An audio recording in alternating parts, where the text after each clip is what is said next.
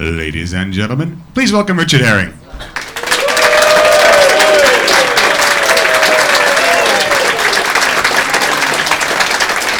Hello, friends. Hello, welcome. I'm amusing myself by saying stupid things on my way up here. Hello, welcome to Richard Herring's Edinburgh Fringe podcast, or as many of the cool kids have started to call it recently, REP.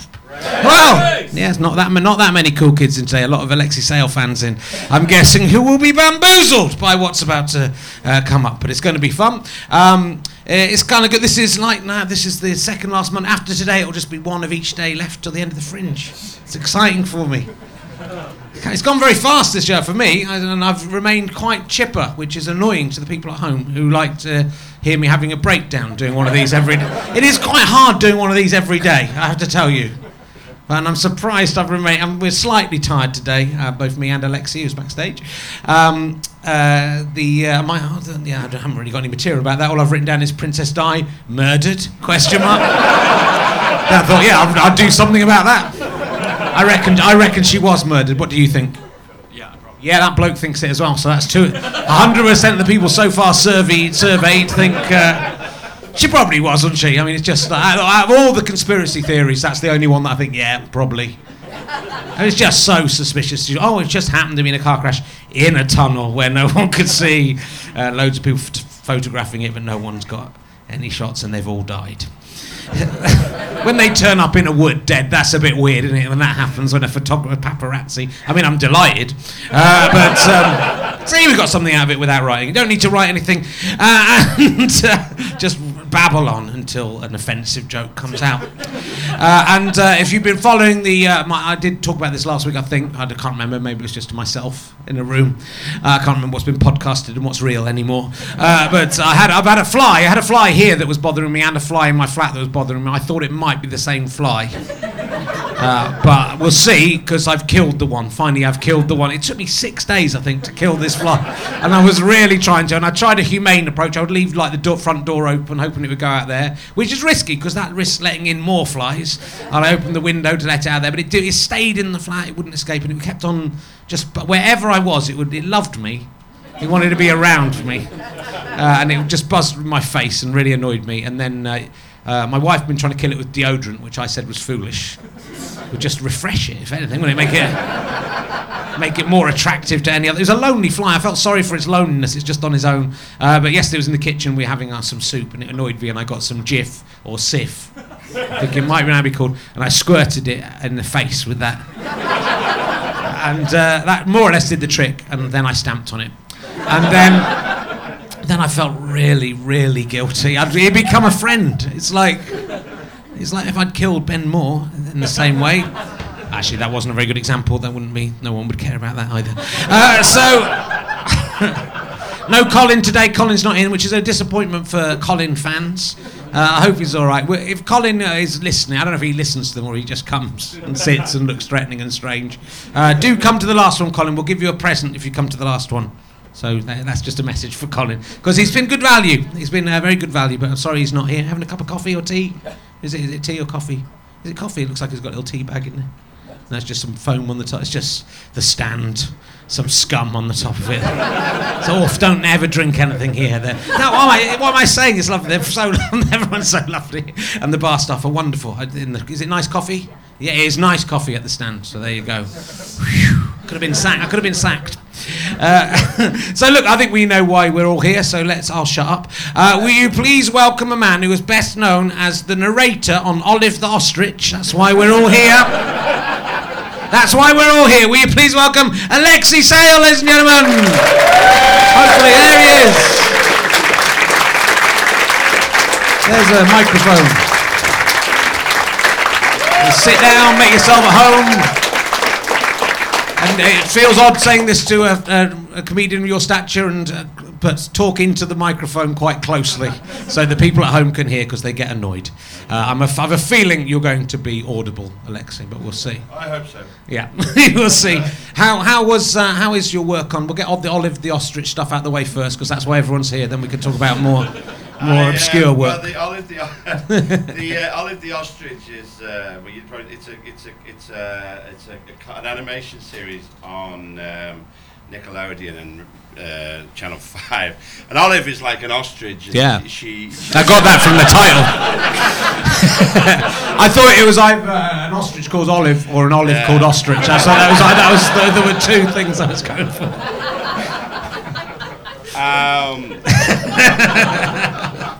I'm not used to humour at my expense. It's not nice being on the other side. It is not. It is nice, but it's lovingly done. I'm feeling what Michael McIntyre must feel. So, when she sticks her head in the ground, she goes down and down and down, and then she pops up and she has an adventure. Wow. But they actually record. The reason behind that I'm doing it is they recorded 2 series of it, and a series and a half have gone out. But the narrator is Rolf Harris. And innocent until proven guilty and all that, but and so they had to stop broadcasting it, and then I just my voiceover agent just asked me if I auditioned for it. They get really, they felt there was a load of people who went up for it, but they felt that I was bringing something really interesting to Olive, and so they gave me the job, and I had to record 104 episodes of re-record, and also and usually when you do animation, you do the voice first, and then they animate to your voice, but obviously I had to fit in where Rolf was, and occasionally hopefully not everywhere.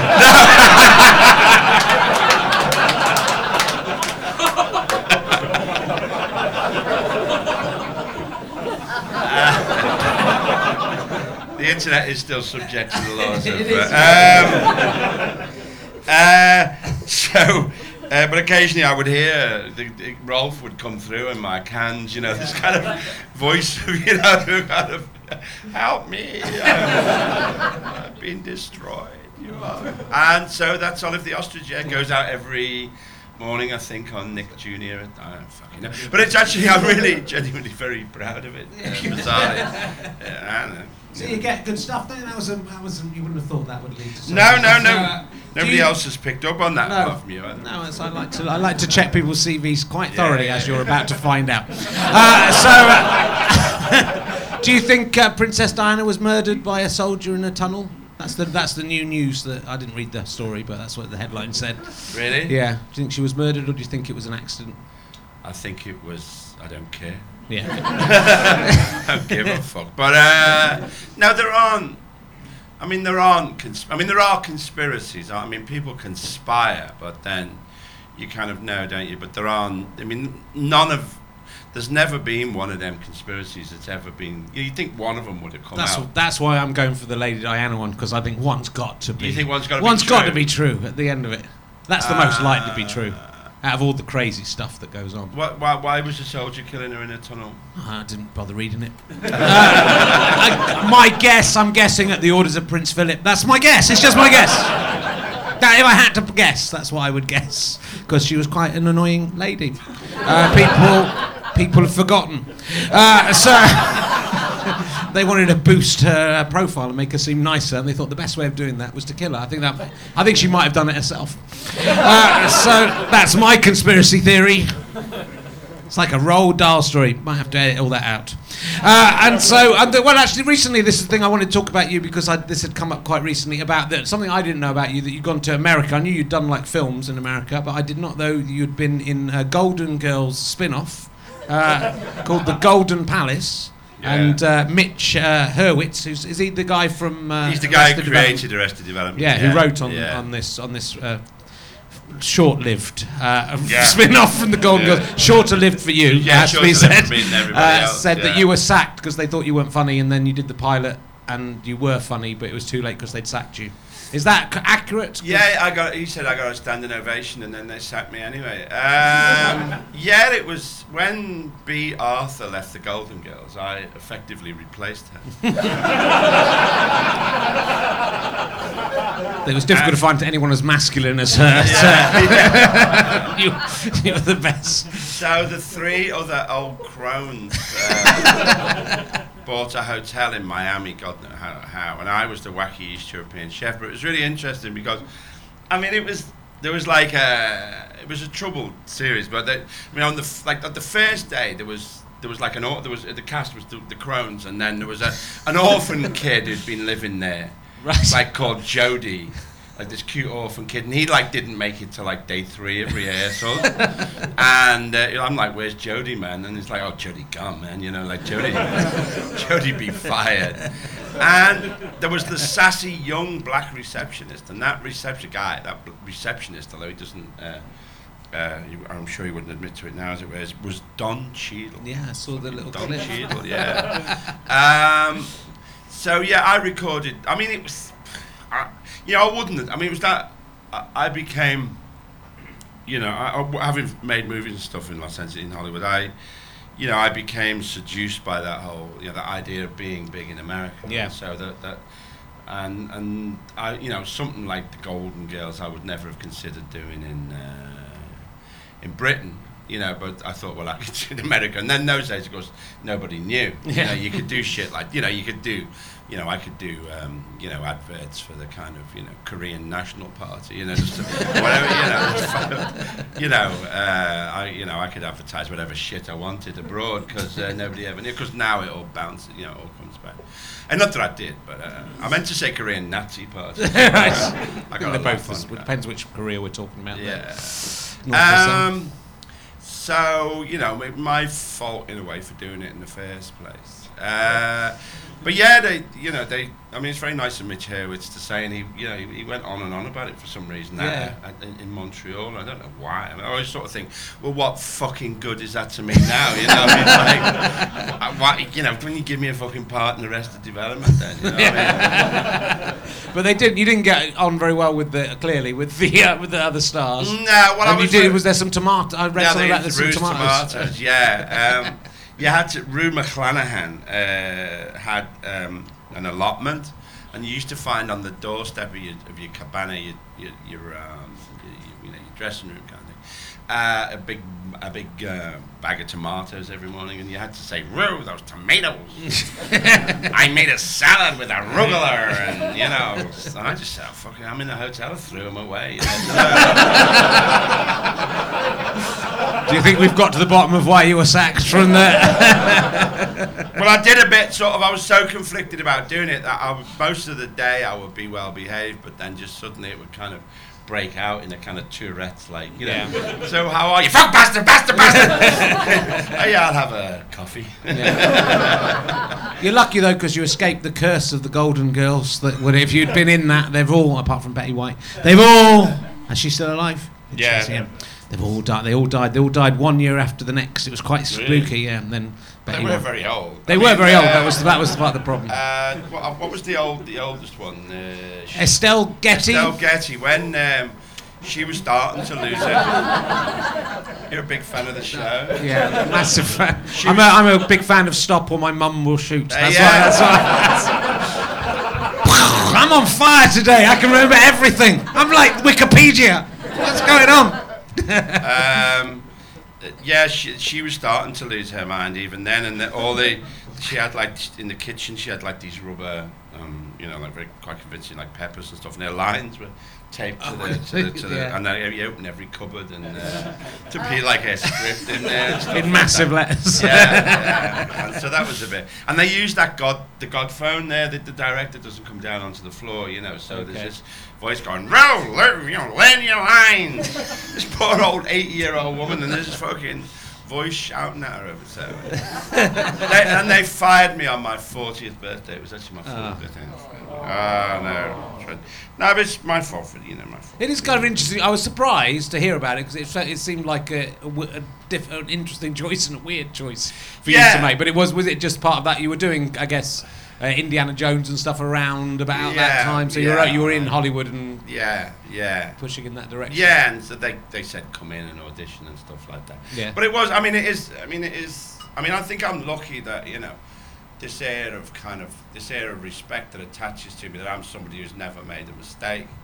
It's not true. That I'm somebody who's never sold out. It's not true. It's just that all the things I've ever kind of made a mistake in, I've always been tremendous flops. So nobody has ever noticed. I did a podcast with Julian Clary and we were reminiscing about. I mean, me and him were in Carry On Columbus. Yeah. I Believe me, I was going to talk about that. I preempted You did. I'm glad you brought it up. But that was a thing where, you know, there's always a barometer. Certainly if you're working on a movie, that there's a correlation between how much fun you're having and how shit the film is going to be. You know? If you're having a terrible time, then there's a good chance that the film's going to be really good. But we just had the greatest time on Carry On Columbus, and we were often drunk, and I spent a lot of time talking to Bernard Cribbins about firearms. Is it a specialist subject of his? Yeah, we both, I used to do a lot of target shooting and stuff. Right. And What did Bernard Cribbins used to shoot? I think he was more dubious. Yeah, I think he shot. But we had a good old chat about 303 bolt action. He didn't shoot Wombles, did he? That would be a terrible. When that comes out in Operation Yewtree, Bernard Cribbins killed Orinoco after bumming him in a bike on. Making good use of the things that we find. So it was quite a bold decision to take on the Carry On films. I think it was. Yeah, well, I guess everyone was flying high. It was coming out of the comic strip and stuff, and it's Peter Richardson. Yeah, I suppose so. I mean, it's. I always hated the Carry On film, so I really don't know why I was in it, apart from the money. But it's something I reflect. I mean. It's that. I mean, it's that thing now that you get I guess with you, like Stuart and that, where you don't do, you only do things that are more or less ethical. I don't know about he does. I don't know about you, but I don't get asked very much. But there's that, and I sometimes think, well, I wonder if I was by and large, and I've never done anything that I was ashamed of as a comic or as an author. But in terms of being an actor or, some of the other stuff I've done, that I sort of think, well, I wonder now, what it would have been like if I hadn't done that stuff, if I'd stuck a bit, and I didn't sort of care. It was, just something I'm meditating on, but to maintain that kind of ruthlessly ethical kind of thing. I think it does work differently as an actor because unless you're writing your own parts and you're in complete control of it, you are taking on someone else's work. And also just things you can get a script to go, this is great, and then you go in and they've changed the script and they've changed the director, and it's not up to you how the actual film turns out. It can be, yeah. But I could have told you that Carry On Columbus wasn't going to work out.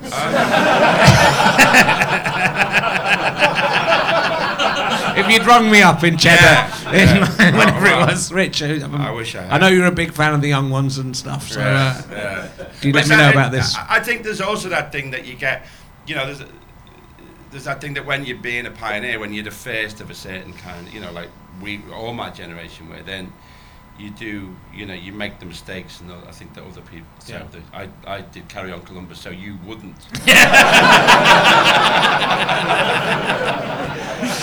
So you could avoid that terrible fate. That's very kind of you. Thank you very much. Yeah. You got Stuff, which was an amazing series. Really enjoyable, which I think kind of got buried a little. I mean, you did a lot of them, but it got buried away in England a little bit, in the UK a little bit. I did. I mean, it got all the. I mean, the first series got all the awards. Broadcast Press Guild, Society of Writers. I think everything apart from a BAFTA, I think, which it didn't get. But I sort of think. Well, I mean, I'm not a self-publicist, I think. So, it's. I mean, that's the sort. I mean, that's a choice you make. I think if stuff would have been more remembered if I'd kind of made myself more of a kind of cartoon character. I think, in a sense, if I pushed myself. I don't know. Yeah. I mean, and it is. I mean, it is a brilliant show. I mean, and phenomenal writers. And, David Rennick and Andrew Marshall. And then similarly with the all new Lexi Sale show, which was Graham Linehan and Arthur Matthews, and it used to get amazing viewing figures. I mean, we used to get 5 or 6 million viewers. And that was partly because we went on after Top Gear, and this was really before remote controls.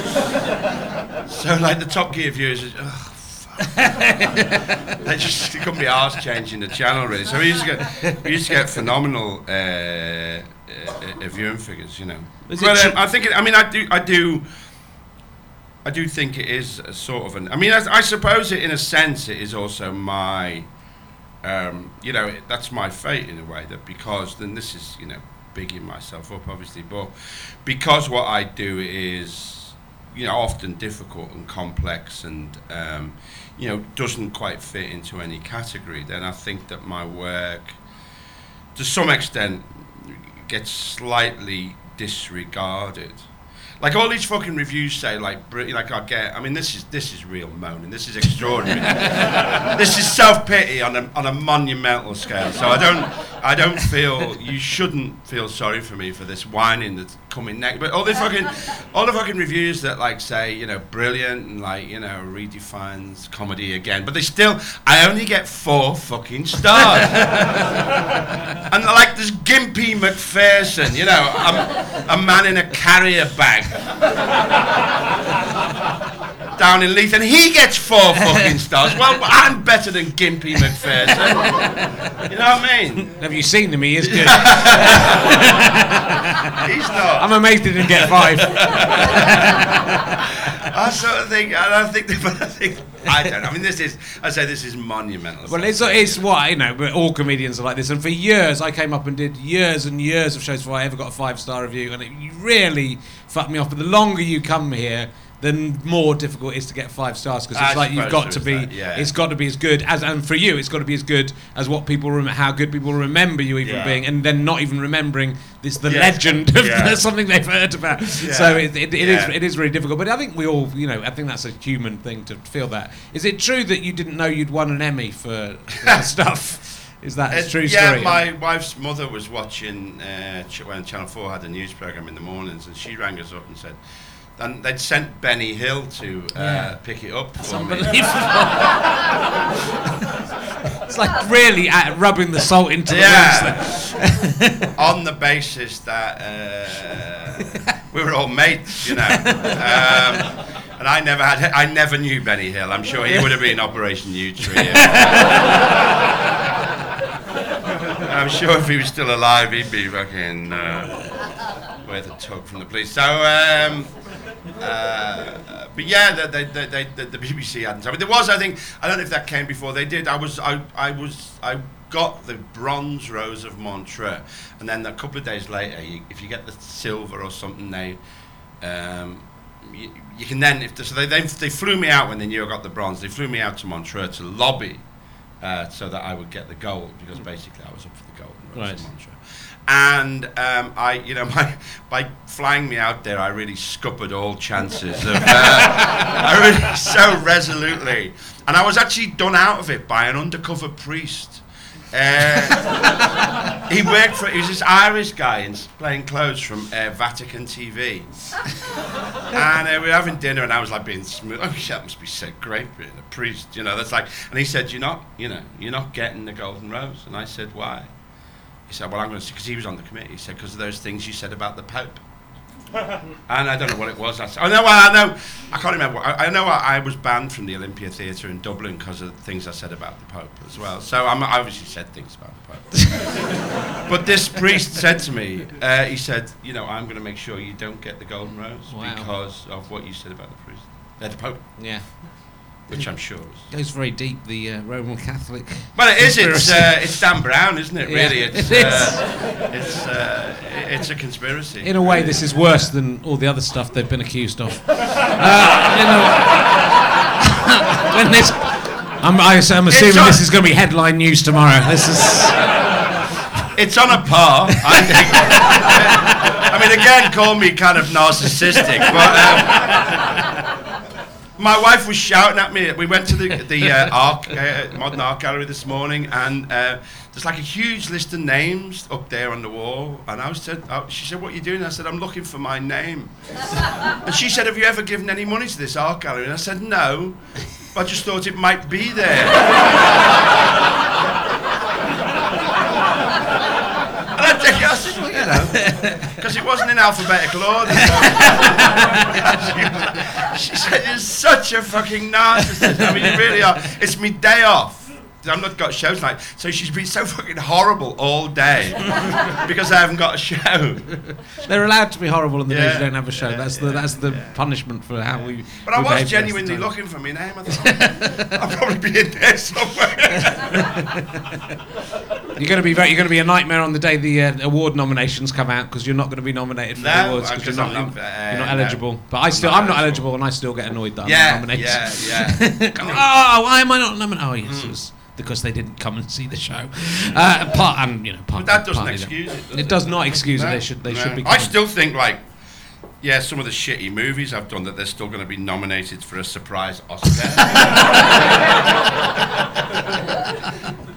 You never know. You never know. Charlie Chaplin got honorary Oscar, so Yeah. there's no reason Carry On Columbus can't. No, They've won for everyone in the Yeah. cast.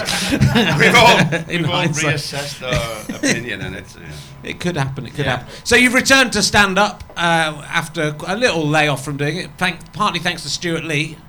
Is that fair? The return, Yeah. rather than laying off. Yeah. No, I did a gig with Stuart. Asked me to do this thing called Last of 1981 show that he was curating on the South Bank, and it's just people, kind of random, but people who were performing in 1981, and what I did was I extracted some stuff that I've been doing in book readings, really, and went out on stage, and it was like dying because I walked into this bright light and was overwhelmed with this kind of warm sense of serenity and affection, and all my pets were in the front row. And I just thought, oh, this could, maybe this could, I could do this again, really. And so that was the start of it, And are you enjoying coming back to it? 'Cause I say I don't hate it as much as I used to. I would go that far. It's a complex business doing stand up, really, and I feel it's a complex business. I think really, if you care about what you do, it's a complex business reintroducing yourself after having been away for 17 years, really. And I'm still, in a sense, a kind of dilettante,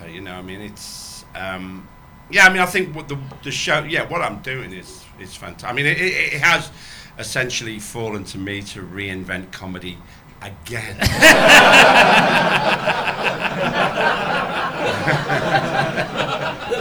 Not just having to do it once, but twice. So frankly, can't somebody else do it? But I am being forced to do it again. So the show is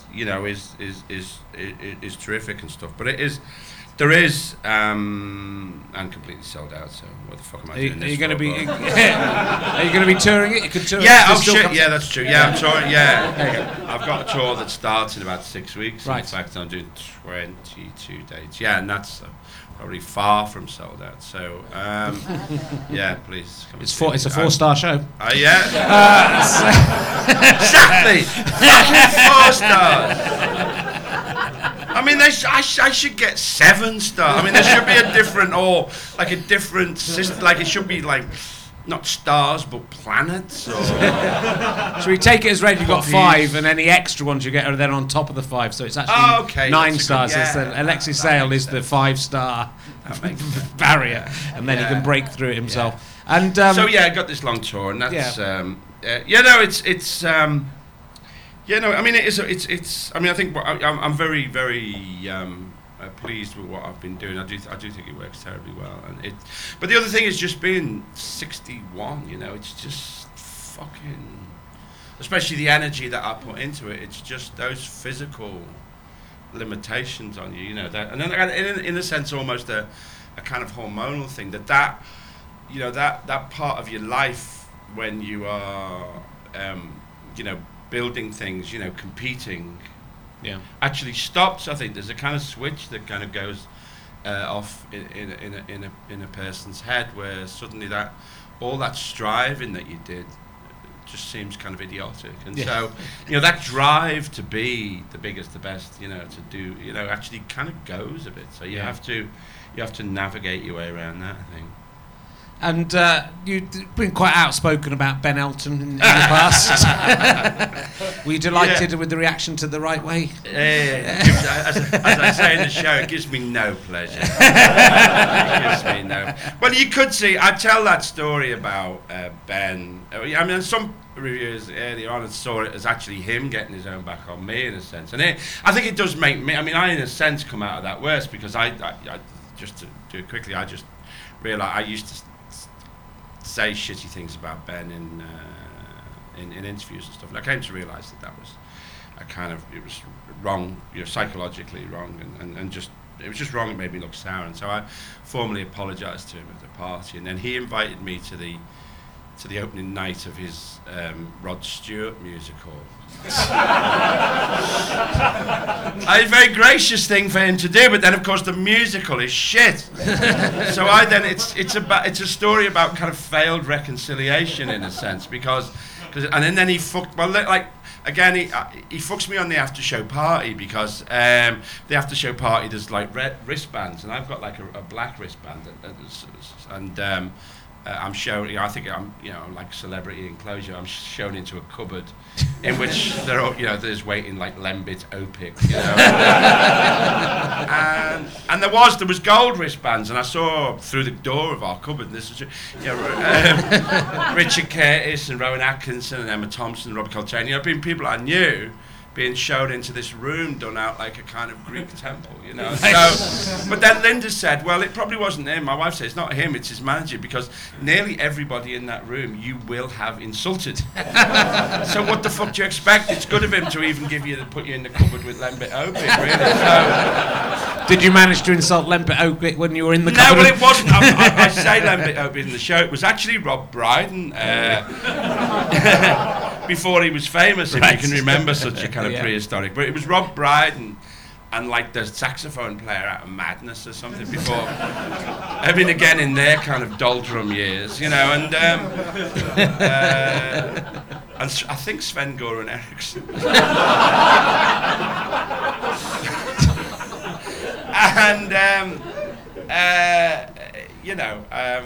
I forgot what was the question. Whether you insulted Lembit, but that's no. I was well behaved, But it was. It's a story in a. I am a bit.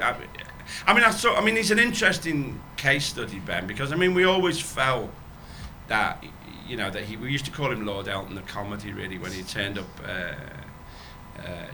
Early on in the comedy store, the comic strip, that he clearly was tremendously ambitious. And he's been immensely successful. Infinitely more. He's sold more books. Written more successful TV series than I will ever do. So the thing is, if you don't ever do a second draft of anything, you can get through a lot of stuff. Well, there is that. Yeah.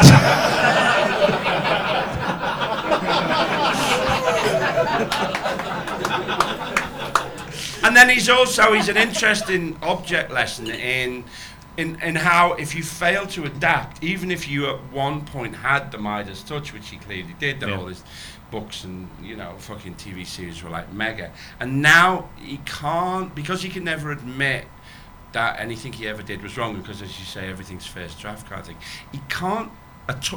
He's got no flex to him at all, and so he's doing the same thing now. But the times have changed. And it is a fantastic object lesson in about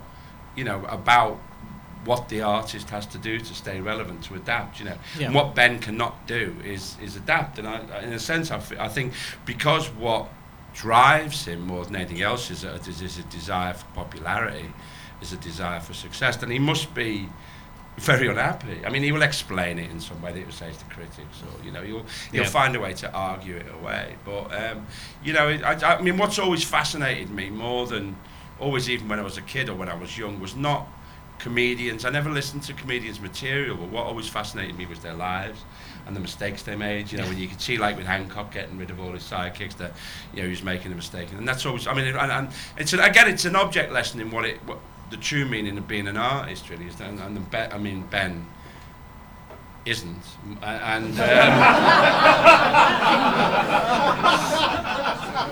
but he's also failed to adapt, even as a as a populist, he's failed to adapt, and now it's completely gone away from him. You know, I think it's fascinating kind of object lesson. I mean, it's Greek tragedy. It is, but it's very as a comedy fan, you know, and especially that era of comedy, and Ben and you and the young ones, and it was for someone of my age, that was. You know, that was it. That was the kind of crucible in which everything else formed for me, because it was that was the I can't believe this show, and something like that came along so rarely in those. I was talking to John Lloyd about Not 9 O'Clock News, which was the previous one before that, but then the young ones even threw that out really and was a completely different thing. So, you know, for someone like, I think that's why for someone like Stu and myself, that when someone like Ben Elton goes on and does something horrific, it's much more painful.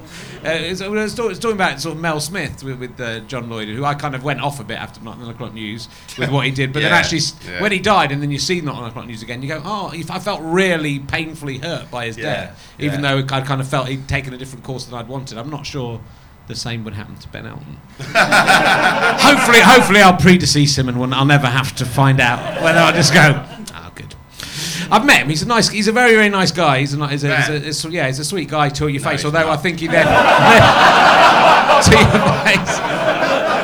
We met him in. Funny enough, we met him in Montreal, and we'd said something about him in Time Out about how he wrote routines about chocolate machines not working on the tube. Oh, that was you. We couldn't believe he'd been on the tube, and that chocolate machines do work on the tube. But he said he'd never done stuff like that. He wrote in, and then we discussed that, and it was fine. I had a nice evening talking to him. I talked to him about the young ones, and he seemed very nice. And then he wrote a book with a double act in it called something like Fish and Stick or something like that. It was sort of, there was obviously based. It was based on our manager. It was based on maybe Fielding and the Mighty Boosh and us a bit. But it was. He then wrote this kind of really diatribe about rubbish new comedy. So you might be right.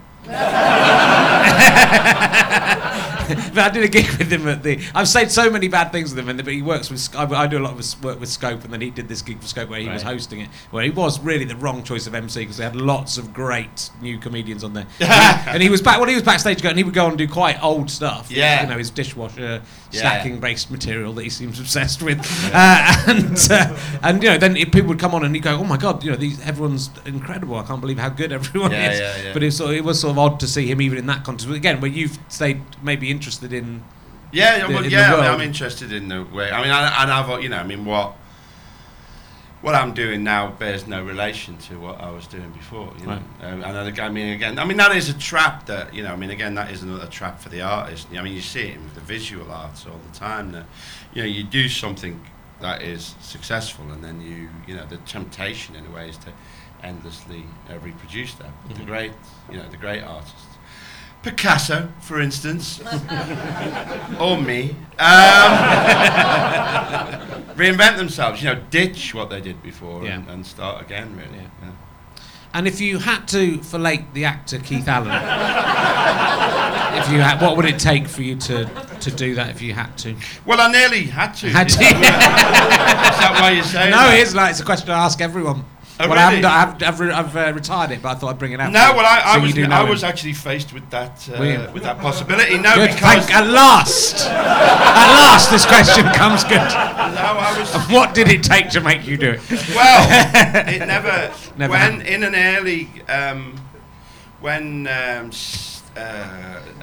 Stephen, I forgot his name, the film director made Prick Up Your Ears. Frears. Stephen Frears, yeah. An early... On fire today! Stephen Frears made Prick Up Your Ears, which was the story of Joe Orton, and in the end he cast Gary Oldman and Fred Molina. Yep. And but an early option that he was going for was Keith as Joe Orton. Wow. And me as Halliwell, the other guy that is his lover who murders him. And so I was faced with the very real possibility of at least having to kiss Keith Allen. He's very method, Keith Allen. And at least simulate probably. Yeah. I can't remember. It was fellation, you know, in it, but probably I would have had to. Yeah, we would have had to, you know, do. We would have had to hold hands at the very least. And I think there's worse people. I mean, you're asking what I'd take to... What would you need to in return to do that? A homeland for the Palestinian people.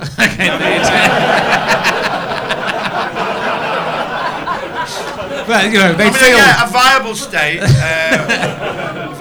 with its own military, Yeah. and But you they'd know. feel so dirty living in it when they knew what it had taken. They wouldn't be able to enjoy it. They'd be there going, oh, but Yeah. that's what Alexei had to do to Yeah. get us this. The West Bank, Hamas wouldn't accept it, would it? Gaza. They go, fuck no, I'm not.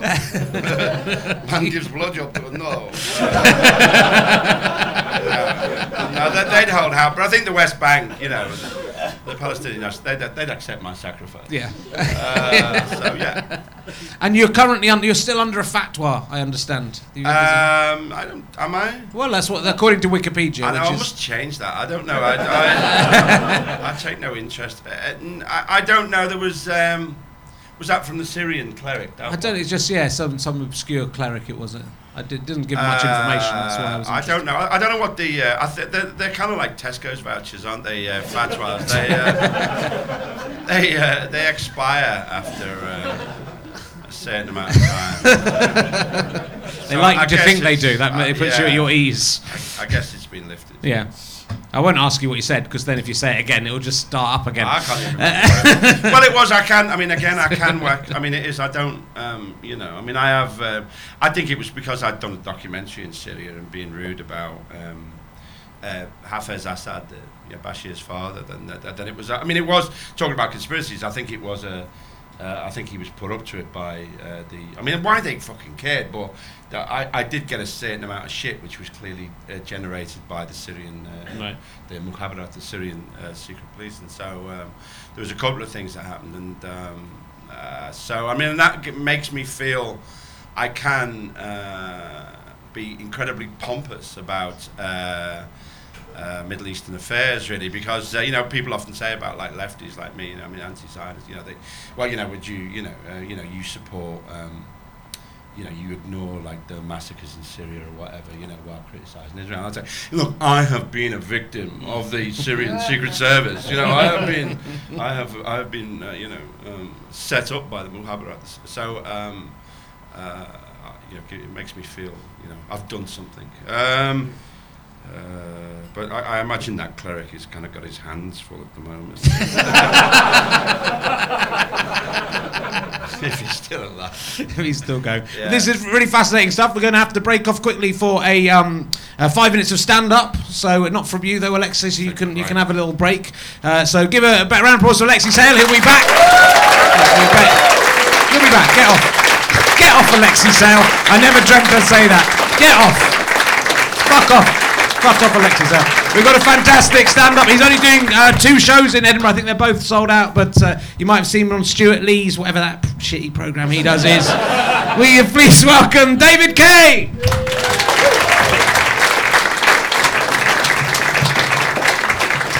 Oh yes, hello fans. Thanks for clapping, that was awfully good, I liked it. I heard you were clapping good. It was good, I was enjoying that. I suppose what I should say at this point is that if you haven't seen me before, this is what I look like. It's me, but I've been watching. It's 2013, and a lot of folk I think nothing's happening that's good in 2013. We just have to hurry up and get by with 2013. There's nothing going on. Nothing's interesting in 2013, because in the Olympics last year, that was so inspiring, and it inspired a generation, and, I know that I'm more inspired than I used to be. I've become awfully inspired, and, what's happening in 2013? None. Oh, that's no very good. Oh, no. Oh, this inspiration might keep going, but I don't know, I need something else. And in 2014, there's loads going on again, there's the Commonwealth Games, and then there's the Ryder Cup, and there's a referendum, although if you come to the Fringe next year, you might not realise it's happening. But I just think that there should be more in stand-up. I was watching Andy Murray, and one of the things he does is he does that wee punch, oh, he's done a good shot, he does a wee punch, that was good. That's what I'm supposed to do again. I'd forgotten that. To hit it over the net, and other guys know to hit it back to me. Aye, he did me good. And I just think there should be more of that in stand-up. You know, you don't see that very often. No, you don't. You don't see a stand-up telling a routine and then it's maybe no going anywhere at all. And then there's a laugh in it, and he goes, "Oh, that was good." You know, so I've started doing that. I've started doing it because one of the things critics were saying is that I just wasn't showing enough emotion on stage, and then I started that. Oh, it's awfully good. It means something to him. Oh, this gig means something to him. That's good. But I'm not sure if any of you make scones. I don't know, but you might be making scones and you've suddenly realised you've forgotten to preheat the oven now. It can happen to anybody. You know, don't be hard on yourself. You just switch off for a second and you find yourself in that situation. And if I can say one thing to you, it would be don't panic. You know, that's the worst thing you can do because you might think, I'll get away with it. You'll never get away with that. No way, because you see the scones, no. And if you've no preheated the oven, like he's no preheated this oven, oh no, we're not doing anything in here. Oh no, we're going to look exactly like we did when we went in here. So you've really got to preheat the oven. And my advice to you would be, if you find yourself in that position, just take a step back and calm yourself down. You can get through it. And the obvious thing when you think about it is just to start preheating the oven then. Because if you think about it, the scone mixers get no idea when you started preheating the oven. They only know whether it's hot or cold. And the only reason this wouldn't work is if you've been daft enough to use a glass bowl.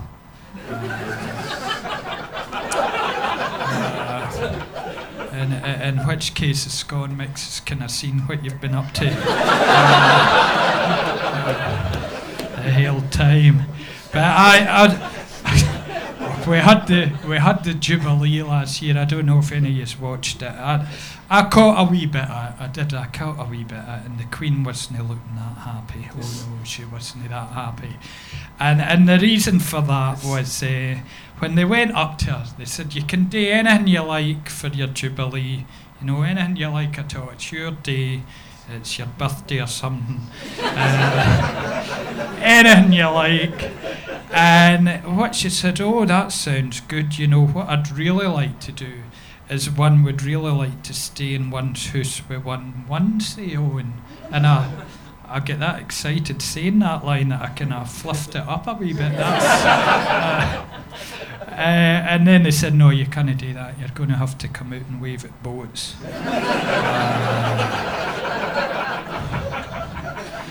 And she said, "Well, I'll come out for 20 minutes or so, but then I'm getting back in the house." And they said, "No, you'll have to be there longer." "Oh no, I'll have to be out a few hours now." And then it started raining. She knew it was going to be raining. She'd looked at the 24-hour forecast, you know. She knew it was going to be raining. She said, "I'm no standing in the riverbank." And then they said, "You are so." She gets a hard time. But I think the independent thing's quite interesting because we need a deep and meaningful debate. That's what we need. I was thinking, "No, that sounds good. I'm up for that." And the important questions suddenly been asked, and I'm just thinking, you know, where is Nessie going to live if Scotland did go independent? You know, would they stay or would she have to go somewhere else? And I know that Cameron is really keen that Nessie comes down to England and they'll put her in like Windermere and she'll be he seems to think that Windy has got a brand that'll work, but I don't know. I think the Nessie brand is stronger, but who knows what he'll get up to. He's a right each at that guy, honestly. Because they're replacing Trident, this deterrent, and I'm just thinking didn't explore alternatives. Add an alternative, and it's basically a picture of me looking awfully annoyed. Aye, I'm looking annoyed, and basically what they'd do is they'd put it in a poster tube, and they'd fire it out the submarine, and it would go out to North Korea, and it would chap the guy in the heat, and they'd say, "What's this?" And he'd open it up as long as the sellotape had stayed on, and kept the poster in, and he'd get it out and he'd say, "Oh, that guy's looking annoyed. They're annoyed earlier, we better just calm down and I better behave myself, I'm no liking it." And I think the replacement, they spend 20 billion and then it's 50 billion and then it's 100 billion. I mean, my replacement wouldn't be as dear as that. It would maybe be 15 billion actually. Because the thing about it, what you've got to realise is that it takes quite a lot to get me annoyed. You've been awfully nice, thanks a lot, cheers.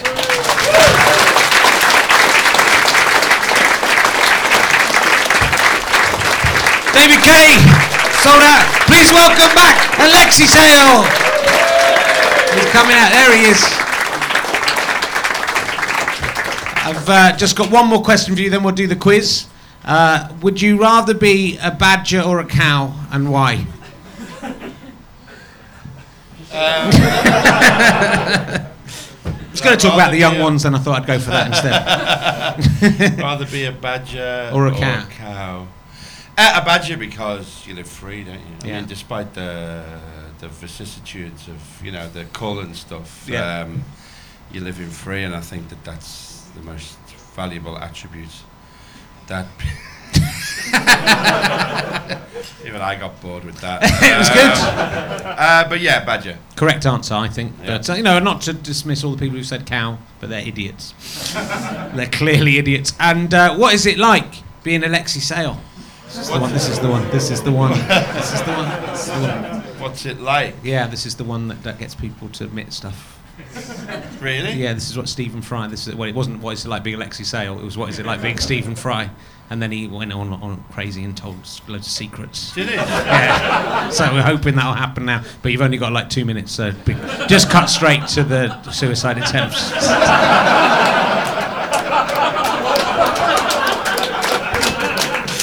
Is it all right? Is that where that came from? Yeah, he did. That's where that story got out. It was, yeah. It was me. It was my brilliant, incisive tricking him with the badger cow. Yeah. Go one way, then bang. Yeah. Then I'm a bit disorientated. I tried to kill myself.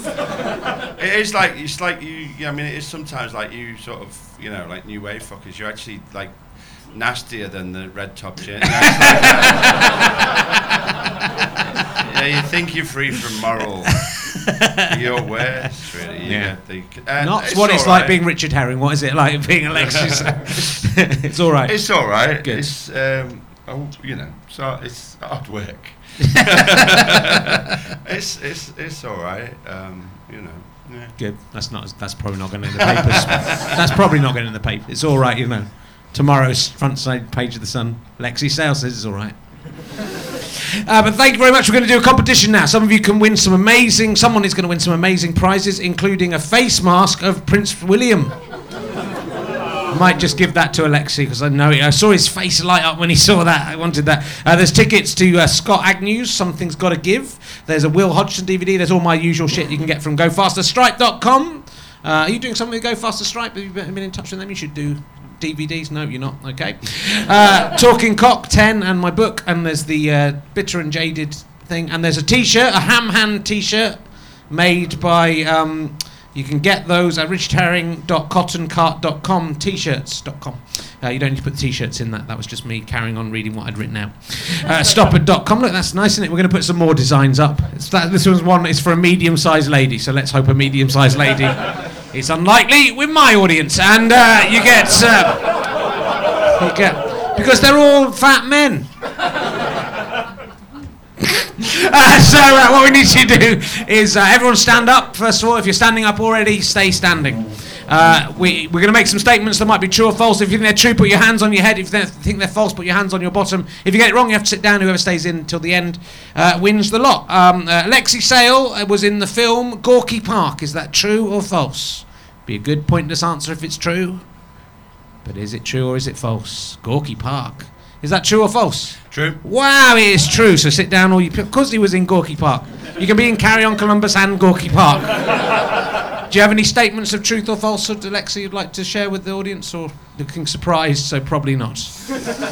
Alexi Sale is a member of a member of a youth organisation in the Eastern Bloc. That's not true or false? I reckon it's true. Yeah. Is it true or false? Yeah, I was a young pioneer in the Trutnov branch of the Young Pioneers. There was a long way to go for meetings. Czechoslovakia. Alexi Sale was in the TV show Tiz Was. Is that true or false? Hands on your head if true, hands on your bottom if false. It's amazing. That was the show that really made me want to get into comedy when I was 4. That, I think, is... I mean, you might have been on it, though, actually. Let's have a see. Is it true or false? It's false. It's false. You're on OTT, the follow-up before... And Alexi Sale left the show OTT to go on a tour of South Africa with the young ones. True or false? Yeah, it's unlikely, but someone's gone for true. It's false. He went to Australia with the comic strip. I know a lot of facts about you today. Have you got another one? Me? I've got another one. I got it. I've got one. You go for your one. Alexi Sale is a motoring correspondent for a right-wing newspaper. True or false? People don't believe it of you. I don't think anyone's gone for true. Is it true or false? It's true. It is true. Yeah, you should never ever trust me. Still in? Someone at the back still in? Anyone else still in? Have we got right down to it? That's it. I think you've won. Through believing that Alexi Sale could do such a thing. Come and get your prizes at the end, because there won't be time. You share something with me and Russell Brand. We all share something in common. That we've all played Trinculo in The Tempest. Oh, isn't that lovely? Yeah, mine was at the King's. Mine was at the King's of Wessex Upper School, and mine was at the Old Vic. Yeah, and Russell Brand was in the film. But you know, it's still people say mine was the best of the 3. So we give a massive round of applause, please, to my guest today, Alexi Sale. Fantastic, Davin. Thanks so much. David Kay as well. Give a main round, please. David Kay. Tomorrow we've got the guests are Peacock and Gamble. It's a pod club. Boo. We'll talk about kidney stones. Thank you very much. See you. Come another time. Buy some stuff. GoFastandStripe.com. Bye.